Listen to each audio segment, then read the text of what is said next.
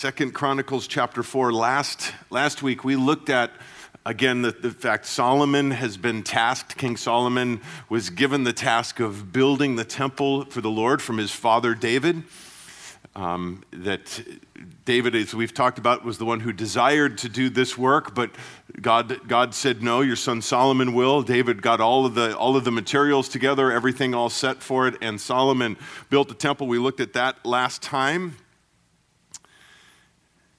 Kind of got, I guess, partway through the construction through chapter 3. Chapter 4 is where we pick up now. And we're going to see in these first several verses, it says, then he made, that is not Solomon, that is a man named Huram that we'll talk about in a moment. But when it says he made, that's not Solomon, as we will discuss. Obviously, he's the one overseeing this entire project. But it says, then he made a bronze altar 20 cubits in length and 20 cubits in width and 10 cubits in height.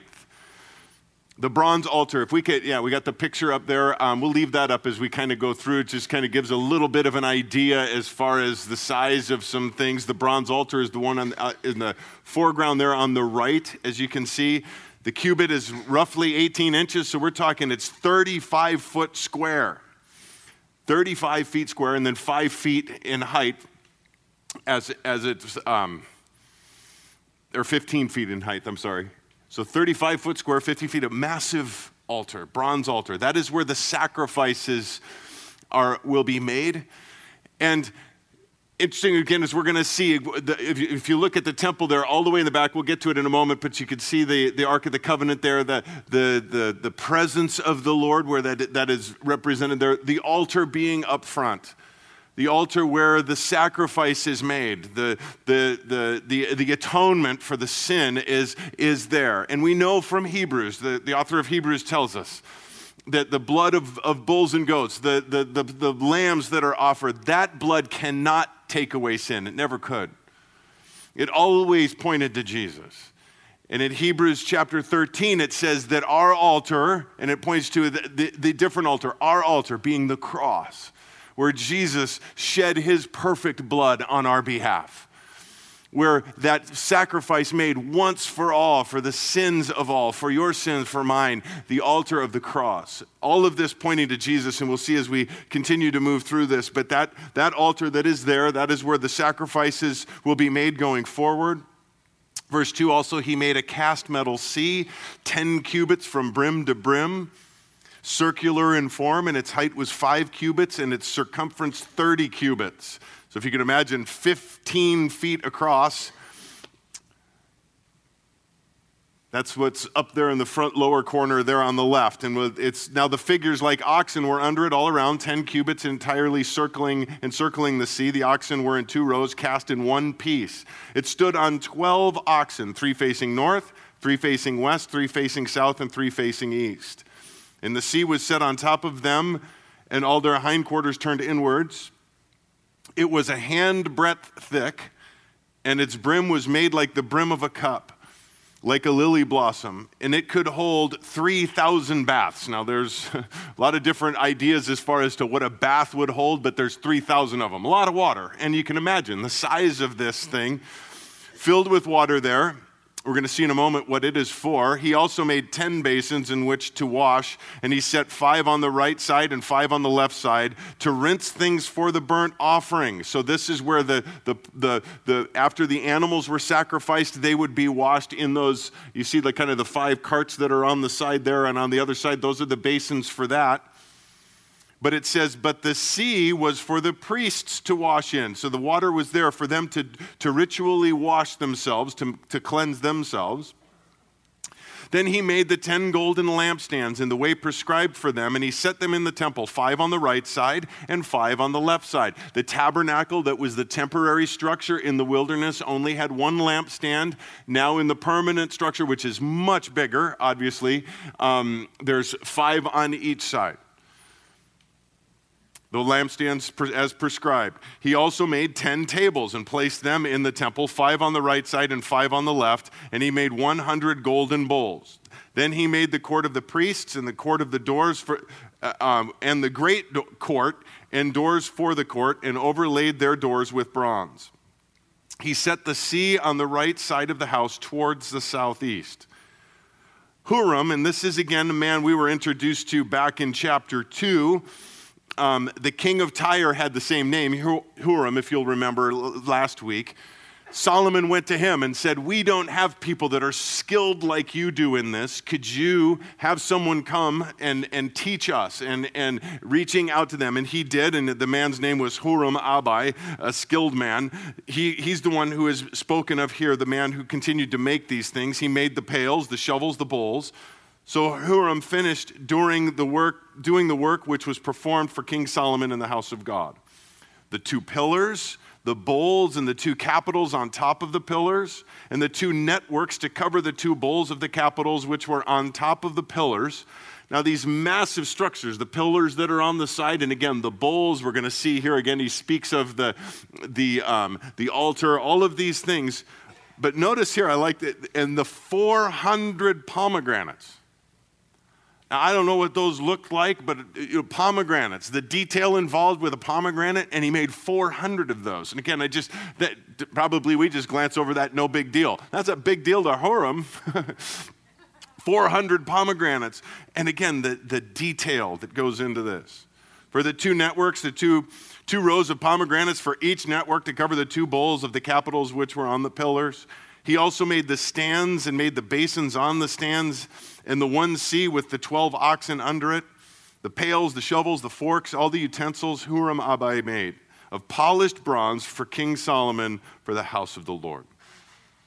On the plain of the Jordan, the king cast them in the clay ground between Succoth and Zeradah. Now again, it says the king cast them. Obviously, Solomon not doing this, Solomon overseeing this. This man Huram, this is down by the Dead Sea where this clay, and there's actually been some archaeological discoveries that maybe point to some possibilities for this down there. But all of these things, and note, we mentioned earlier, cast in one piece, that big thing with the oxen, the big giant bowl, cast in one piece. And then transported all the way from there up to the Temple Mount in Jerusalem. Thus Solomon made all the utensils in great quantities, for the weight of the bronze could not be found out. So much that is there and so much put together could not be found out. Solomon also made all the things that were in the house of God, even the golden altar, the tables with the bread of the presence on them, the lampstands with their lamps of pure gold to burn in front of the inner sanctuary in the way prescribed. Now, inside the holy place, the Holy of Holies is the one that's behind the curtain where the seraphim are that we mentioned last week and the Ark of the Covenant. One man, the high priest, goes in there one time a year, but the other priests go in. Their duties are within the first court there that you see where the lampstands are, the table of showbread is, and the altar. There's a smaller altar there. That altar is for burning incense. Now, the beautiful part of that is, again, the picture of that, and we see that the lampstands providing, that is the only light source inside the temple there. And Jesus, the light of the world. The showbread, Jesus, I am the bread of life. All of these things, a beautiful picture, again, of Jesus. Everywhere we look in all of this, again, the sacrifice for us. I do think it's really cool that the fact that the altar of incense is the closest thing in the temple to where God is. And incense is a representation of the prayers of the saints. It speaks of that in Revelation, the prayer of the saints, the incense. Guys, we're never closer to the Lord than when we're in prayer. When we are before him humbly lifting our prayer and our even again in our worship in that, again, that is that lifting that up to him. Never closer to him than in those moments. The flower, verse 21, the flowers, the lamps, the tongs of gold, of purest gold, and the snuffers, the bowls, the spoons, the fire pans of pure gold. And the entrance of the house, its inner doors, for the Holy of Holies, and the doors of the house, that is the nave of gold. Everything, just gold. Can you imagine How beautiful that was on the inside. Everything gold, and the lampstands, the candles flickering, providing that light that is in there. Just the beauty of that place. Chapter 5, thus all the work that Solomon performed for the house of the Lord was finished. And Solomon brought in the things that David his father had dedicated, even the silver and the gold and all the utensils, and put them in the treasuries of the house of God. That first statement there, thus all the work that Solomon performed for the house of the Lord was finished. Reading that, it's brought me back, if you'll remember, a few weeks ago when David was speaking to Solomon, when we were looking at this back in 1 Chronicles chapter 28. David speaking to, again, remember, young man Solomon. He's probably 17, 18 years old when David is saying these words to him, knowing that his time of passing is soon. Solomon will be king soon. Then David said to his son Solomon, "Be strong and courageous and act. Do not fear nor be dismayed, for the Lord God, my God, is with you. He will not fail you nor forsake you until all the work for the service of the house of the Lord is finished." I wonder how many times Solomon reflected back on that statement. None of this is recorded for us. That we get kind of a synopsis, a quick overview of the end product and the things that were done. But this took years to do. And we look at this as, here's just a rendition, but imagine the magnitude of this sitting up on top of Mount Moriah. And Solomon, as an 18-year-old man, being tasked with building that. Do you think ever it crossed his mind saying, man, that's kind of too big a job for me? When certain things maybe weren't going on schedule, or different things that, didn't seem to be going as he thought they should be going. I wonder if doubts ever came in. I think so. Just because, again, Solomon, though the wisest man that ever lived, still a man. Though a man handed this promise by his father, still a young man, still going through an impossible task, really, for a young man like that. But to rely on the fact that his father said, you just trust God. Just trust him. Be strong, be courageous, trust him, and he will see it through to the end. The promises of God. The encouraging word that comes from his father. And again, as I'm sitting here thinking, thus all the work that Solomon performed for the house of the Lord was finished. And I wonder if he's standing there looking at it and thinking back, yeah, God was with me the whole time. Here it is, it's done. Sometimes you're going to be going through some things in your life. You're going to be facing something at the beginning of it, and you'll feel a word from the Lord coming to you, or somebody speaking a word into your life, and it's going to be like, there's no way. Unless God shows up and does this. But then when you're on the other side of it, and you look back and say, man, God was faithful. The whole way. Here I am, just like he said. He never left me, just like he promised. There were times when I had my doubts, when things didn't seem to be going the way I thought they would be going, or they should be, but here I am, and he never left me, just like he promised. Verse 2, then Solomon assembled to Jerusalem the elders of Israel and all the heads of the tribes, the leaders of the fathers' households, the sons of Israel, to bring up the ark of the covenant of the Lord out of the city of David, which is Zion. So now that it's done and now that it's ready, and we see in 1 Kings that this whole thing we're going to look at over this course of the next chapter and 2 chapters happened about 11 months after it was completed. The work was completed. Now this is a special day set now. No doubt a lot of planning now for this special time that's coming in. But all of the leaders now have been called to Jerusalem from throughout Israel for the moment to bring the ark, which David brought to Jerusalem years before, but it's been in a tent, is now going to be brought into and placed in the Holy of Holies. All the men of Israel assembled themselves to the king at the feast, which is in the 7th month. Then all of the elders of Israel came, and the Levites took up the ark. They brought the ark and the tent of meeting and the holy utensils which were in the tent. The Levitical priests brought them up. Just a little side note, how many of you think they brought it the right way? They carried it the way they're supposed to carry it. They didn't put it on a cart. That lesson's been learned and passed on. If you've been with us, you'll know what we're talking about. That mistake was made once. And King Solomon and all the congregation of Israel who were assembled with him before the ark were sacrificing so many sheep and oxen that they could not be counted or numbered. Then the priests brought the ark of the covenant of the Lord to its place, into the inner sanctuary of the house, to the Holy of Holies, under the wings of the cherubim.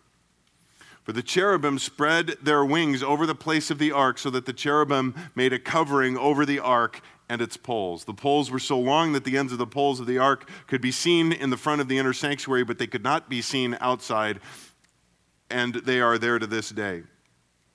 There was nothing in the ark except the 2 tablets which Moses put there at Horeb, where the Lord made a covenant with the sons of Israel, where they came out of Egypt. Now, that's interesting because we know that at one time there were a couple other articles inside the ark. Anybody, just a quick quiz what they were? The golden bowl of manna and Aaron's rod that budded. What happened to them? We don't have any idea. We just know that at this point, all that is in here are the 2 tablets which Moses put there. And again, if God wanted us to know, if there was a reason, if there was something behind it, he would have let us know. No need to speculate, no need to run down rabbit trails, but here, for whatever reason, that this is all that is left here in the Ark of the Covenant. When the priests came forth from the holy place, for all the priests who were present had sanctified themselves without regard to divisions, and all the Levitical singers, Asaph, Heman, Jeduthun, and their sons and kinsmen, clothed in fine linen with cymbals, harps, and lyres, standing east of the altar, and with them 120 priests blowing trumpets in unison, when the trumpeters and the singers were to make themselves heard with one voice to praise and to glorify the Lord.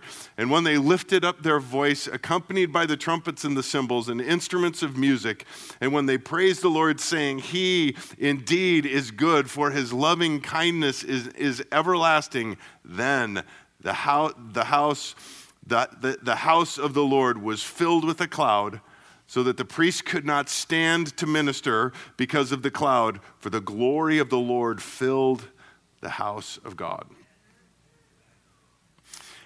Can you just imagine this scene? First of all, the worship and the heart of the worshipers. I have that underlined, a couple of these things in here. They sanctified themselves. The sanctification is that if you're sanctifying yourself, you're setting yourself apart, consecrating yourself, setting yourself apart for the singular purpose of God's purposes, and here to worship him, to give him praise and glory in this time. And notice, without regard to divisions, there was no hierarchy here. We're all equal. We're all even here as we stand before the Lord together. There's no divisions. There's no, well, this is my time and this is your time. Well, this is my time to be doing this. And no, we're all equal here. We're all standing shoulder to shoulder in unison with one voice to praise and to glorify God. Their hearts united in this. Again, the excitement, the trumpets, I get God bumps just thinking about it. This moment that is going on, and God responds to the heart of the worshipers as they are there in unison to worship him. And it says that the house of the Lord was filled with the cloud, the Shekinah glory, that cloud that led them in the wilderness, that cloud that would appear over the tent of meeting, that here it is, and it fills the house, and it says, so the priests could not stand to minister before. They fell down before the Lord and his glory as he came and filled the temple. And You know, I'm thinking of that, and again, the moments that we see that where God shows himself in that regard, and the response. You know, there's only one time in the entire New Testament where it's recorded, it gives us a physical description of Jesus. It's in Revelation chapter 1. When John hears a voice and he turns around and he sees Jesus in his glory, and it says he fell at his feet like a dead man. And Jesus' response, do not be afraid, don't fear. But get up, I have work for you to do. But guys, that's as we worship and God reveals himself to us again, our heart is to be that in that place. And it's a sweet place to be, on our face before the Lord. I think it was Charles Spurgeon says, we are never more alive than when we are as dead men at his feet. When we get to that point again, as we're talking about earlier, that total surrender, submission to him, never more alive. The glory of the Lord filled the house of God. Then, chapter 6, Solomon said, the Lord has said that he would dwell in the thick cloud. I have built you a lofty house and a place for your dwelling forever. Then the king faced about and blessed all of the assembly of Israel while all of the assembly of Israel was standing. They've gotten up now.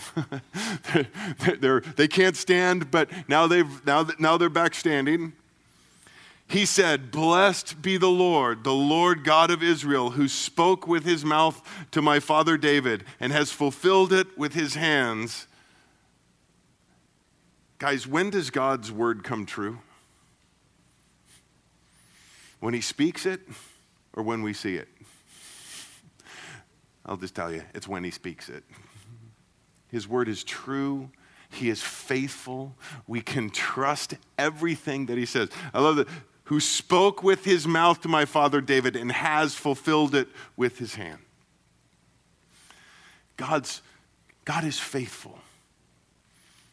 He is always faithful. He can't be unfaithful. So when we are in his word, when we're reading his word, when God speaks to us through his word, guys, we can own that. We can take that. One of my favorite sayings from a friend of mine, John Randall, the pastor, he came and did our men's retreat a couple of years ago. It just sticks with me. He said, God's past faithfulness demands my present trust. His past faithfulness demands my present trust. His word, when he says it, is as real. It's just as real then as when we realize it. But here now Solomon is saying he has fulfilled it again.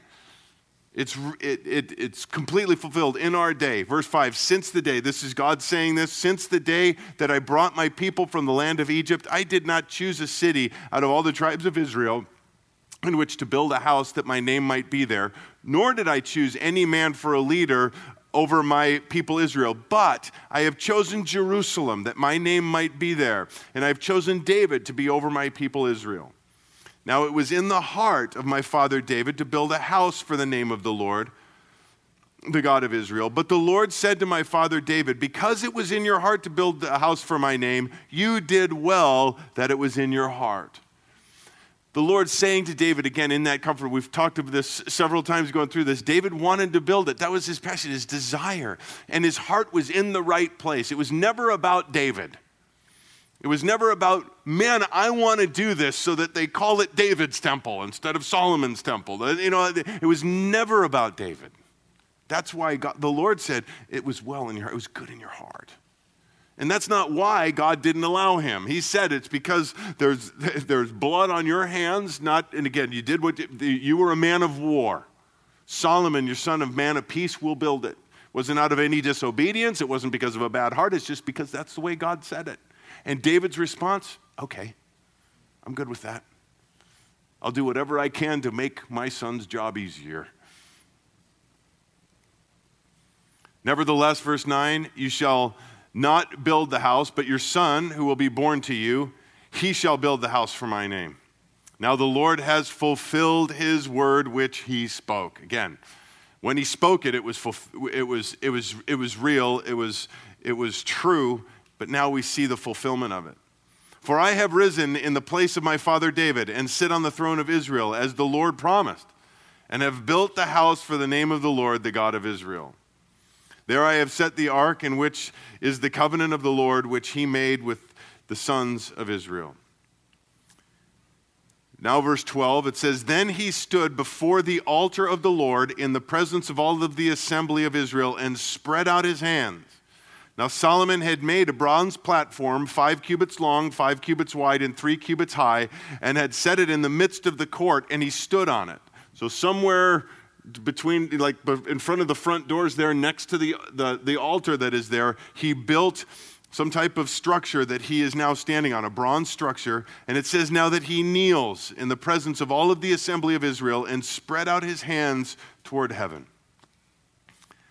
He said, O Lord, the God of Israel, there is no God like you in heaven or on earth, keeping covenant and showing loving kindness to your servants who walk before you with all their heart, who has kept with your servant David, my father, that which you have promised him. Indeed, you have spoken with your mouth and have fulfilled it with your hand, as it is this day. Now therefore, O Lord, the God of Israel, keep with your servant David, my father, that which you promised him, saying, You shall not lack a man to sit on the throne of Israel, if only your sons take heed to their way to walk in my laws as you have walked before me.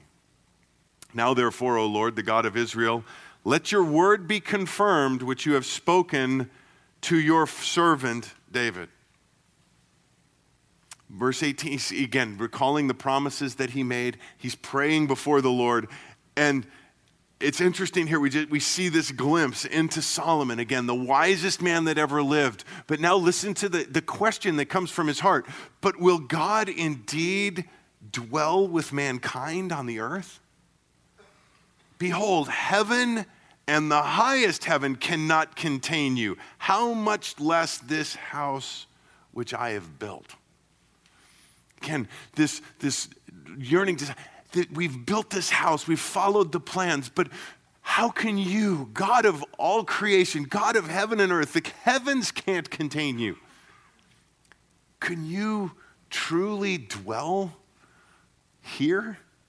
Can you dwell with mankind on the earth? I wonder if he understood even closely the depth of that question. Because the answer is yes, and he would. Emmanuel, God with us. That he would send his only begotten son to be born a baby and to live a life among us.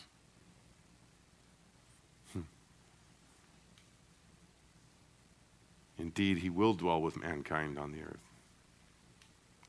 Verse 19, yet have regard to the prayer of your servant and to his supplication. O Lord my God, listen to the cry and to the prayer which your servant prays before you. We're going to hear many times as we go through this, there's going to be a phrase that's repeated. It starts with listen, and he's going to, from heaven, answer from heaven, not from in the Holy of Holies, from heaven. Again, he understands God's not contained in that little room back there. Listen, and from heaven, hear from heaven. Now, this is not a command. This is a plea. Listen. Listen to the cry and to the prayer which your servant prays before you, that your eye may be open toward this house day and night, toward this place of which you have said you would put your name there, and listen to the prayer which your servant shall pray toward this place. Listen to the supplication of your heart and your people, Israel, when they pray toward this place. Hear from your dwelling place, from heaven. Hear and forgive.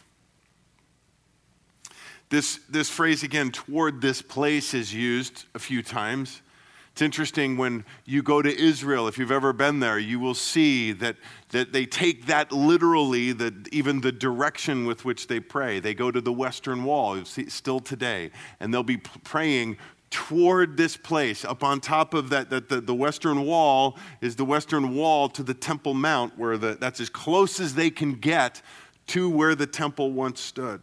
And so they go there and they face that direction and they pray. By the way, just little free information for you. This last trip that we were there, our guide shared something with me that I didn't realize before, I didn't know before. But there's another term for the Western Wall that's used, and it's the Wailing Wall. And he said to Jews who understand what's behind that meaning, that is very offensive. The Wailing Wall, because that originated with the Muslims as they would watch the Jews pray at the Western Wall. And it says, listen to them wailing. And that's how it started. So, call it the Western Wall going forward. But they take that literally to pray toward this place. And it's interesting that when we look in Daniel, we see Daniel, it tells us that at the time of the sacrifices, he would pray. Even when the command went out that he wasn't supposed to, if you're going to get thrown into the lions, the command went out, he still did 70 years after sacrifices were no longer offered because it had been destroyed. He still prayed towards where the temple was, in the direction that it was. Because of the promises that are made. We're going to see that God answers this here. But this is the prayer, to pray toward this place. He says, hear and forgive. Toward this place, not toward the Holy of Holies, but toward this place, toward where the altar is. Toward the altar, to pray there, because again, that is the place where the atonement, where the sacrifices are made. Pray toward this place, hear and forgive. Verse 22, if a man sins against his neighbor and is made to take an oath, for he comes and takes an oath before your altar in this house, then hear from heaven and act and judge your servants, punishing the wicked and bringing his way to it on his own head, and justifying the righteous by giving him according to his righteousness.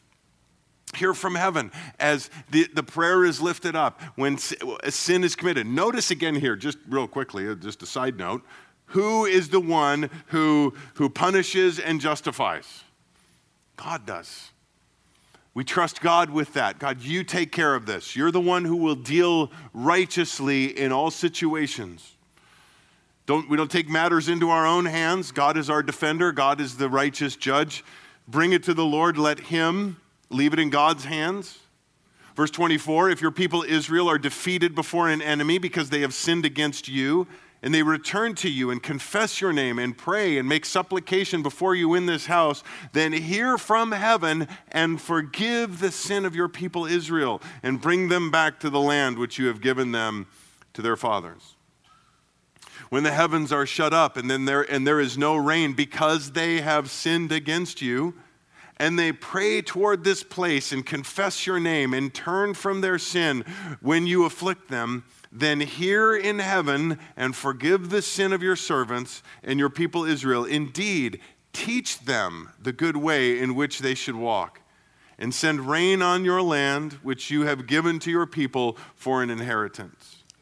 If there is famine in the land, if there is pestilence, if there is blight or mildew, if there is locust or grasshopper, if their enemies besiege them in the land of their cities, whatever plague or whatever sickness there is, whatever prayer or supplication is made by any man or by all your people Israel, each knowing his own affliction and his own pain, and spreading his hands toward this house, then hear from heaven, your dwelling place, and forgive and render to each according to all his ways, whose heart you know, for you alone know the hearts of the sons of men, that they may fear you, to walk in your ways as long as they live in the land which you have given to our fathers. Notice several times here he speaks of when that time comes, when you deal with your people because of their sin, because a hand of discipline that you bring in order to correct, when they come to that point of repentance and they turn and they pray.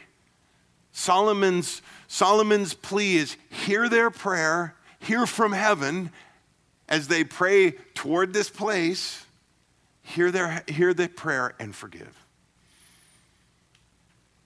When God deals with us in our life, when we sin, and he deals with us.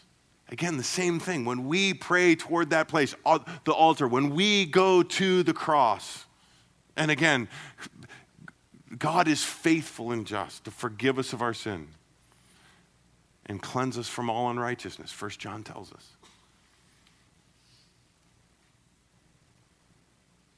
That over and over here, and we're going to see in God's response to this, that God does that. God's hand of correction does come so that we will learn, so that we don't continue to go down that path and fall further and further away. It is always designed, again, to bring us back. Hebrews 12.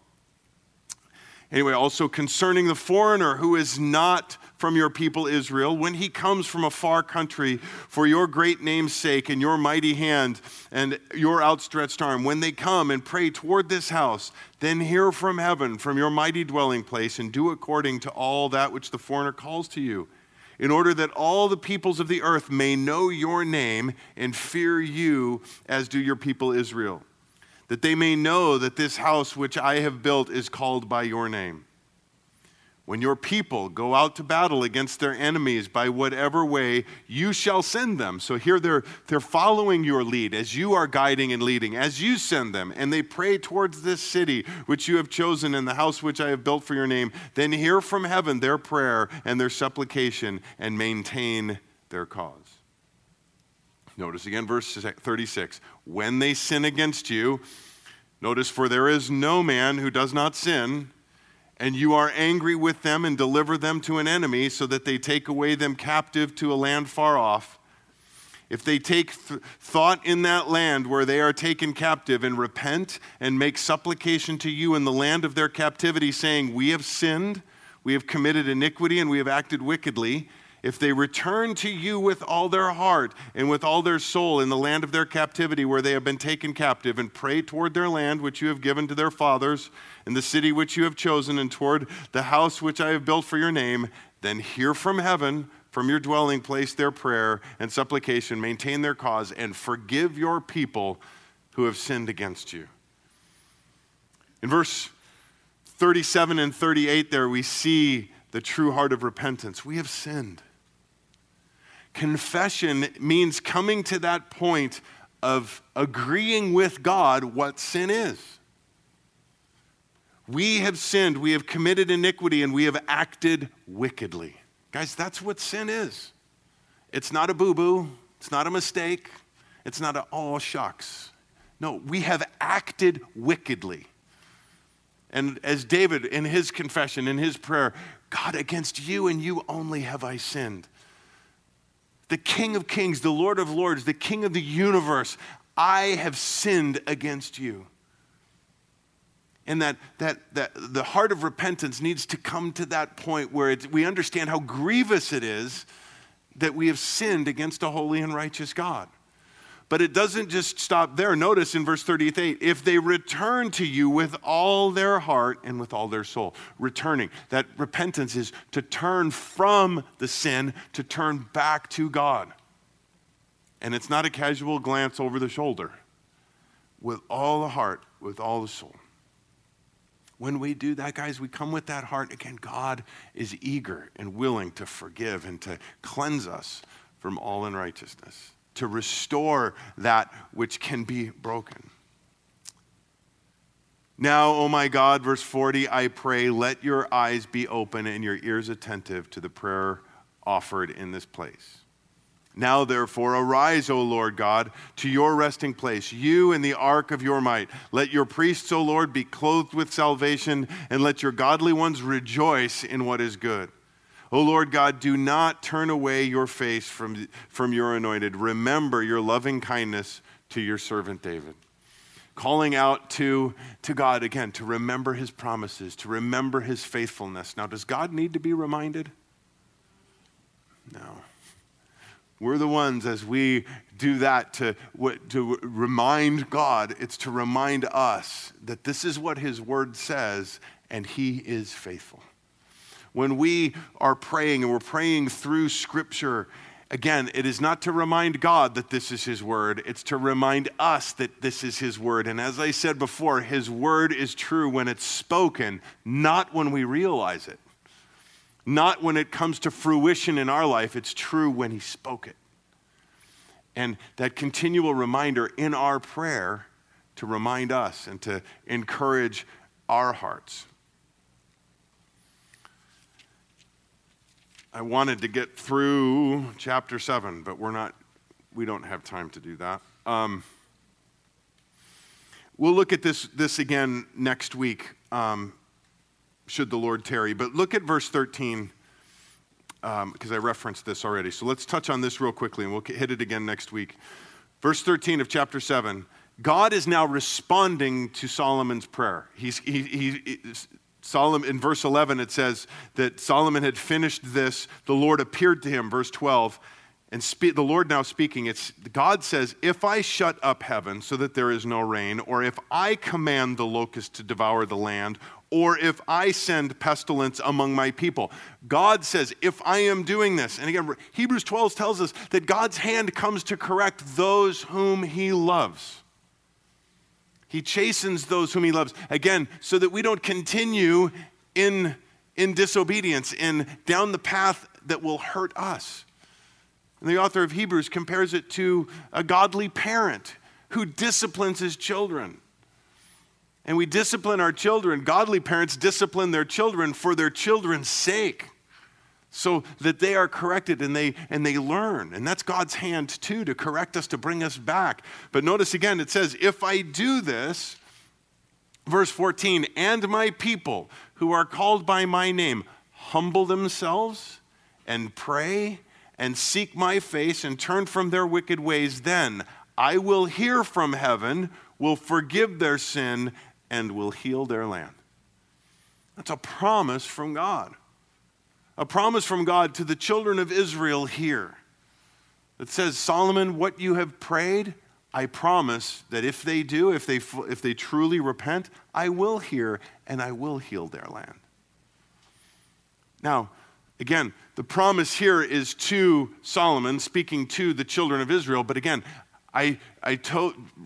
we totally can own this and embrace this as a promise to us as believers, that God will hear us if we will humble ourselves. Now, we look at the problems and everything that's going on in our country. And we can blame it on the fact that however many years ago it was that they took prayer out of school, and that's why our schools and all of the other stuff are in the problem that it is, and yada, yada, yada. But the Word of God says the problem isn't because the prayer is out of school. The problem is because the prayer is out of church. Because the prayer is out of us as believers, that we're not doing what we're supposed to be doing. Humbling ourselves, confessing our sin. My people who are called by my name. He doesn't say that the lawmakers and the politicians, if they would humble themselves, no, my people who are called by my name. If they will humble themselves, pray, seek my face, turn from their wicked ways, I'll hear from heaven, forgive their sin and heal their land. It's up to us, guys. Let's pray. Lord, I, for one, am continually convicted in that regard.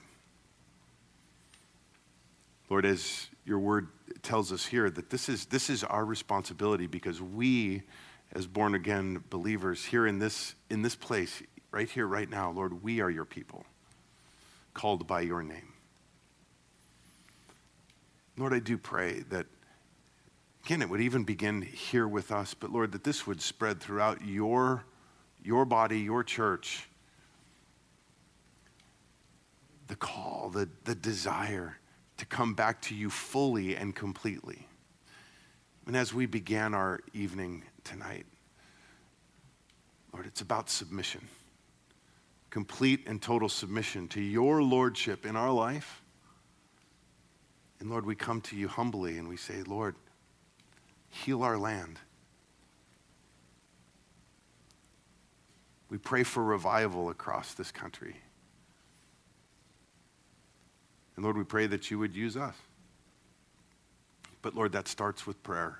It starts with us coming before you humbly, broken, confessing any sin in our life, and praying. Because Lord, we know that you hear and you answer prayer. That you are Almighty God. So have your way, Lord. And we thank you for our time tonight. We thank you for your word that is true when it is spoken. Even before we may realize it worked out in our lives, Lord, it is true, and we can believe it, and we can hold on to that.